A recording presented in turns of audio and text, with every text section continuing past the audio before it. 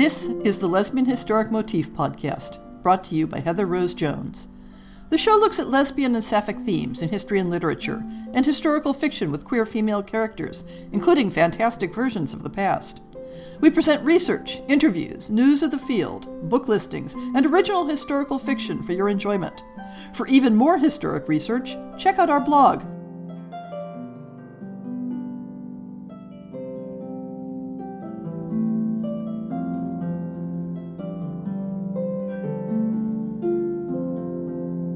This month's story is the second appearance of Jennifer Nestojko in our fiction series. She sold us a story in 2018 for the first year of the fiction series, and now returns with our final story of 2020. There's one more story that I bought this past January, but it will air as the first story of the 2021 season. I hope you're all thinking about submitting stories in January for next year. When I decided to buy Give Us This Day, I knew exactly when I was going to schedule it, because having Halloween fall on a podcast day cried out for a ghost story. As it happens, I had two ghost stories to choose from, but this one, set in medieval Brittany, felt like it fit the day more closely. Jennifer Nestojko is a writer and poet who lives in Central California. She is a part-time medievalist as well as a high school and college teacher. While writing a paper for fun on the undead in medieval literature, she encountered this story about a revenant baker, and it has been lurking in her mind over the last few years, asking to be retold anew. I should also note that Jennifer is a longtime friend of mine, though that didn't give her any leg up in selling me a story. If you've read my novel, Flood Tide, you might notice that the book is dedicated to her. I'm proud to be able to narrate this story about loss, a baker who doesn't know when to quit, and the discovery of new possibilities in life. This recording is released under a Creative Commons Attribution, Non-Commercial, No Derivatives 4.0 International Public License. You may share it in the full original form, but you may not sell it, you may not transcribe it, and you may not adapt it. Give Us This Day by Jennifer Nestojko, narrated by Heather Rose Jones. A sudden pounding on the door woke Mari out of her daze. She stared for a moment at her hands. They had continued kneading the dough while her thoughts had wandered. The knocking came again, and her heart started its own pounding. Who could it be? The church had already tolled matins, and most good townsfolk were sleeping. The door flew open, and Mari grabbed her rolling pin in one hand, clumps of dough falling to the ground. Her husband strode in, going straight to the second table, the one where he had always worked until just 2 nights before, and began mixing ingredients. Mari's rolling pin fell as she gaped in shock. His hands moved in practiced motions as he began to knead, but they were clumsy, and she noted that they were caked with the dark clay that lay deeper beneath the soil. He was a large man, her husband, and older than her by a good 2 decades. His graying hair was cut short, but it was unkempt, though the last time she had seen him, it had been carefully combed. She had done the combing herself. His beard, which was black with graying streaks, had bits of dirt in it, and the sight of clumps falling into the dough brought her out of her shock. Per would never in his life have been so careless with his baking. But they had laid him in his grave yesterday morning. He took no notice of her as he went about his craft, and after a few moments of staring, Mari went about her own work, not knowing what else to do. What if this was a demon that had taken possession of Per's body? She had heard tell of a corpse that had accosted a woman at her prayers, but it was a demon inhabiting a dead man's body, and the woman's prayers had turned the demon away. That and the cross she had hit him with. The bakery had no such heavy crosses, and the rolling pin seemed a poor weapon. Despite burying her husband, Mari knew she had to keep the making of the bread going. That was why she had been up and working so soon after the funeral. The town needed its bread. She needed to eat. She took comfort in the practiced moves of kneading and shaping dough. After all, she came from a family of bakers. It was what had made the match to Per so fitting.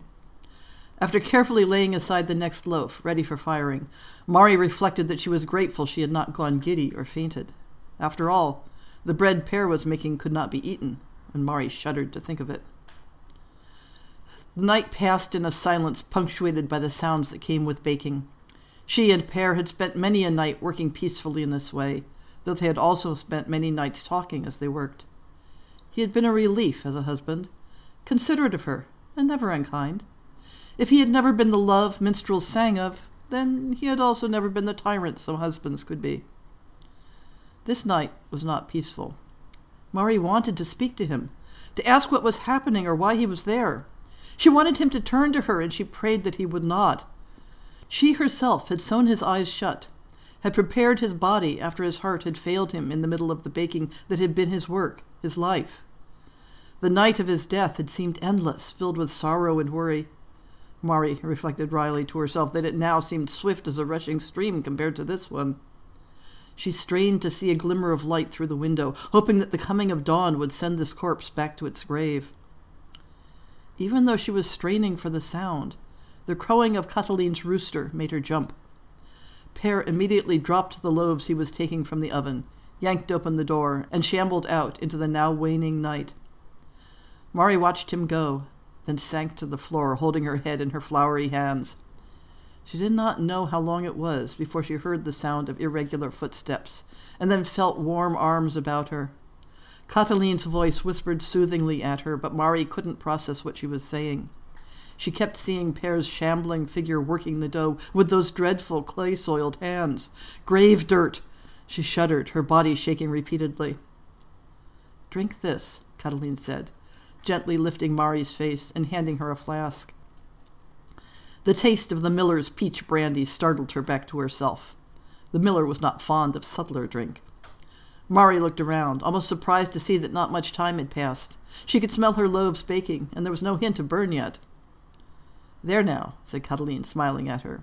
"That always wakes me up of a morning. Now, he makes it strong for a reason." She stood up, using the table's sturdy edge to lift herself. Mari missed the warmth of her touch. It was Cataline who had comforted her after Pére's death, and who had sat vigil with her that long night. "You don't need to talk, if you like. I saw who left your door this morning." Mari stood slowly, brushing her hands against her apron as she got up. "And just what did you see?" Cataline snorted. "It wasn't young Powell the minstrel." She looked directly at Mari, and there was fear in her glance. "I saw Père, sure as I breathe now, and he no longer does. Why is he walking?" Mari looked at the ruined loaves on the floor and the clods and smears of soil marring the countertop of Pére's workspace. She shook her head. None of this seemed real, but neither had the funeral of the previous morning. "I think," she said softly, "I think he doesn't know when to stop working." "No," said Cataline, "I don't think he does at that." She sighed. "It is just like the man, too." Cataline helped Mari set the kitchen to rights, though Mari took the loaves from the oven when they were ready. She saw how much the miller's daughter was leaning on her crutch, for the morning was damp and mist-shrouded, but she said no word as Cataline swept and cleaned the tables. She felt protective at times of Cataline, though that wasn't quite the correct feeling. Cataline was more than capable. Mari had found herself watching for her new friend more and more over the last 3 years, studying her movements, the way she held her head or limped across the floor. She was fascinated by her laugh, and Cataline was working hard this morning to laugh and make merry, trying to distract Mari from the night's fears.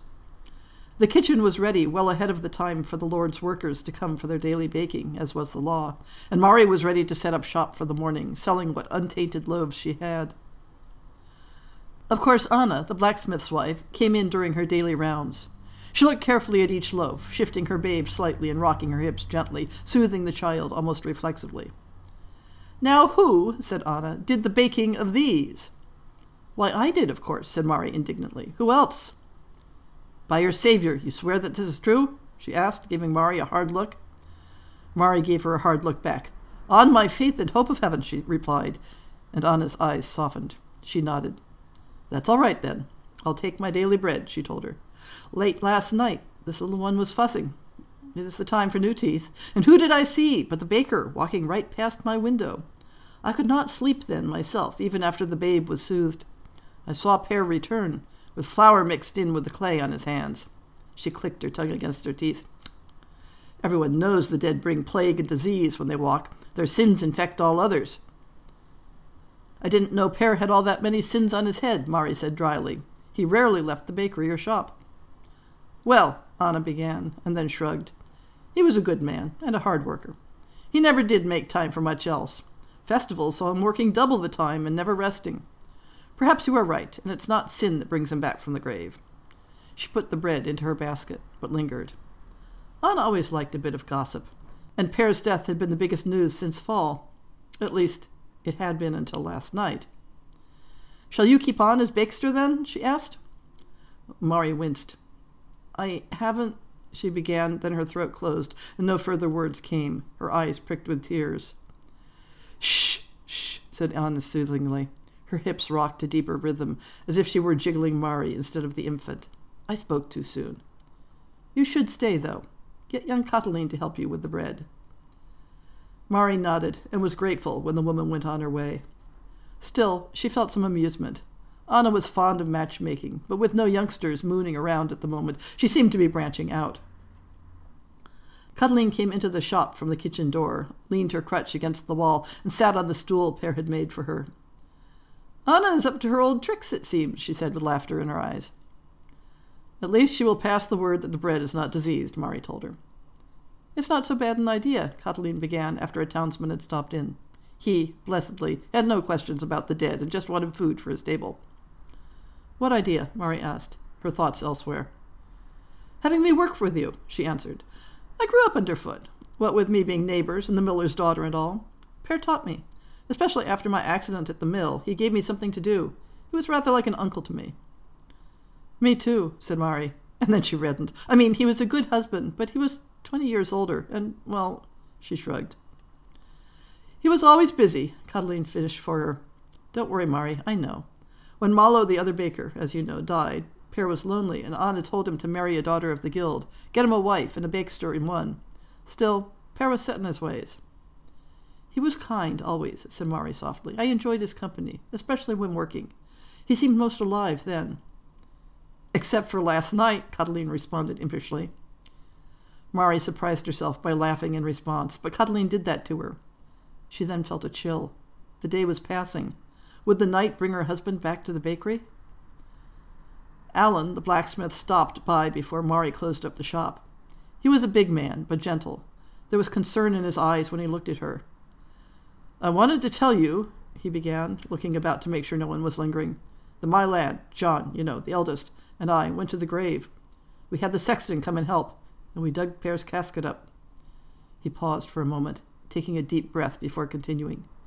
"His shoes, the ones he went to the grave with, they had been clean?" "Of course," replied Mari. "I cleaned them myself. I laid out all his things proper." "Yes," Alan said. "I thought as much. Mari girl, they were caked in mud. His shirt was all over mud and flour, as were his hands. He walked last night. That he did." Mari stood still. The morning's fog had burned away with the bright springtime sun, and she was half convinced that last night had been a strange dream.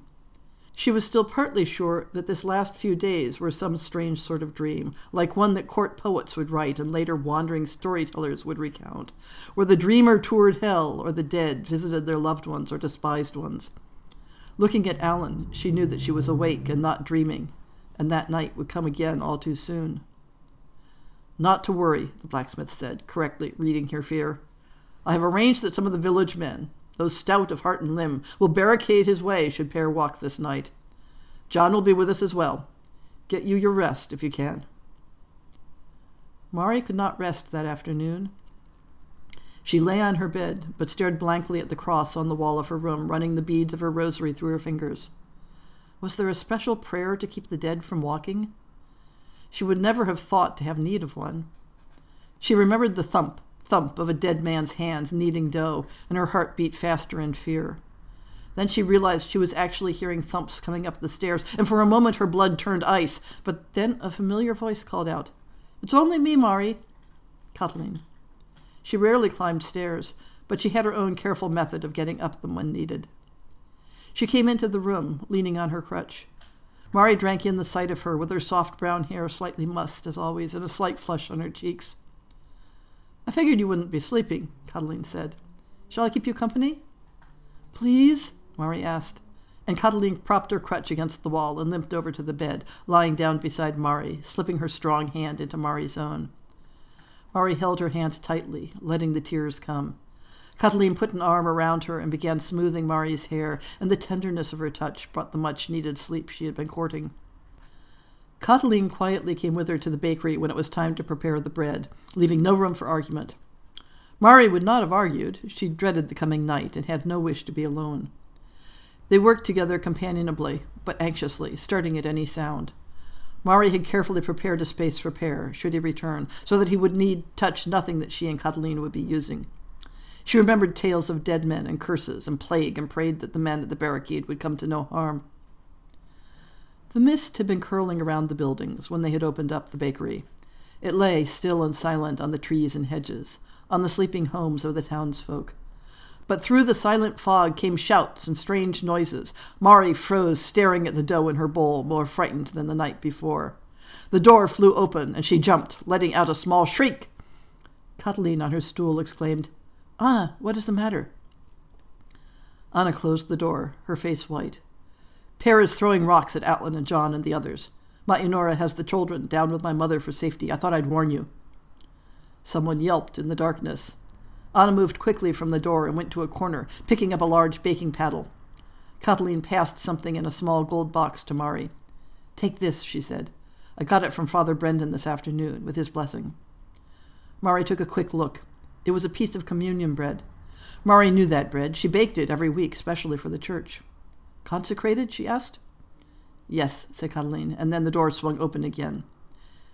Per came in, head swinging from side to side. He was agitated, knocking bowls off counters, moving to his table, slamming flour down and spilling water. He was much clumsier than he had been the night before. Mari could see that his eyes were still sewn shut. How he navigated the road here, much less the kitchen, was beyond her ken.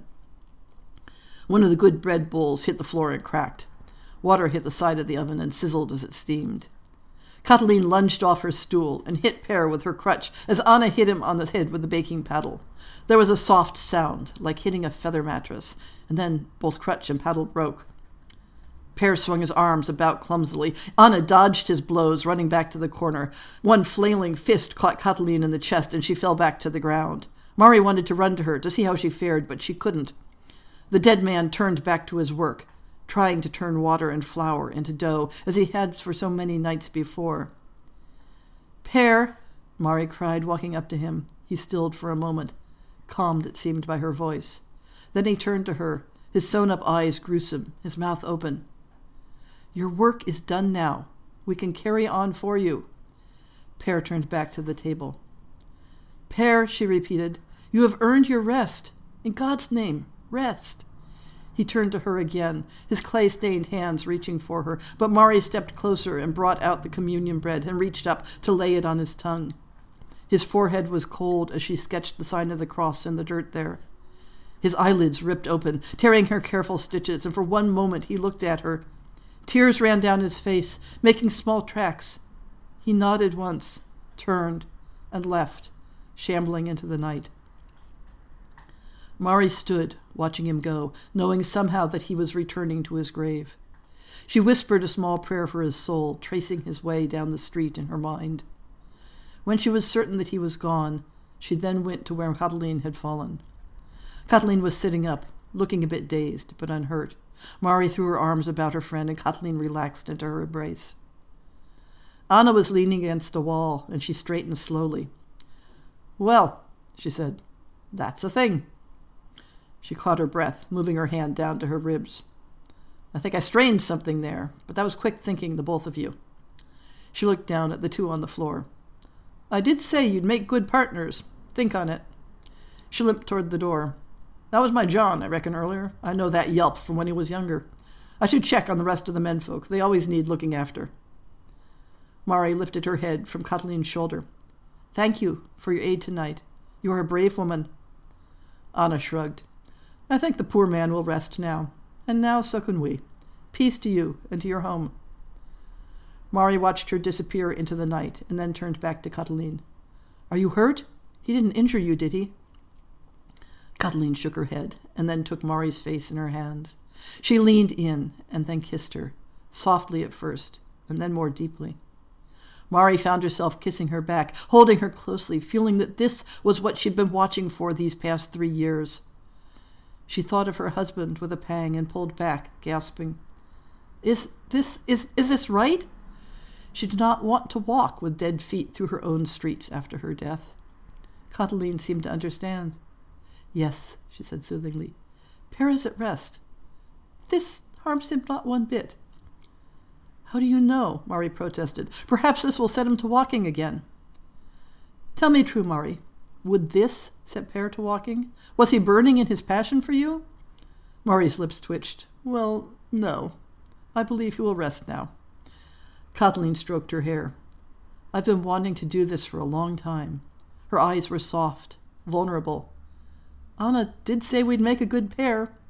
She was talking about the bakery, Mari protested. Catiline looked mischievous. That as well, I suspect, but Anna is a hopeless matchmaker. Mari stared at her. Had Anna meant that? She was a respectable matron, mother of 5, town gossip. Did she think Mari would want to be kissing Catiline like this? Mari found herself leaning in, initiating the kiss this time. That wandering storyteller would never have added this onto her strange dream poem. She was sure of that. Wait, she said, ending the kiss, her worries asserting themselves once more. If this is wrong, will I be walking from my grave someday, pelting the town with stones? Mari, dear heart, said Catiline gravely, her face serious. You just gave the holy sacrament to the dead, blessing him back to his grave. You have sent him onward to his new home. Can you so soon fall into darkness? Mari stared at her. It seemed she didn't need a court poet or a wandering storyteller. She had a poet with her. I just did what was needed. With love, Catiline said, as this is love, and needed. She kissed her softly, gently, on the forehead, on the lips. They held each other for a long moment, Mari feeling a sense of wonder. She let go of Catiline finally, got up, and took one of the new loaves, one that had been finished before the upheavals of the night. She knelt before Catiline, broke the bread with her hands, and gave Catiline a piece, quietly taking a piece for herself. They each ate their morsel, this small act, a promise and prayer. Mari then gently helped Catiline to her feet, Catiline leaning against her. This may require an adjustment for you, Catiline began somberly, in a different tone from her serious one before. There was laughter lurking beneath her seeming sternness. Mari thought about what adjustments would need to be made. It was not unheard of that 2 women, one a widow, one a cripple, would share bed and board. No one need worry about anything else, especially if Anna acted as protector. I think I can become used to more of your company, she said lightly. Catiline laughed, limping heavily. Will you mind moving the bedroom to the ground floor, though?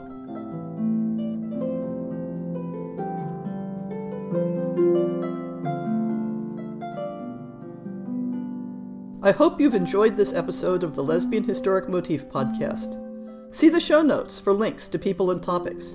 Most shows will have a transcript linked as well. If you have a book announcement, a topic suggestion, or might like to appear on the show, please drop me an email. If you enjoyed this podcast, please rate it and subscribe on your favorite podcast app, and consider supporting our Patreon.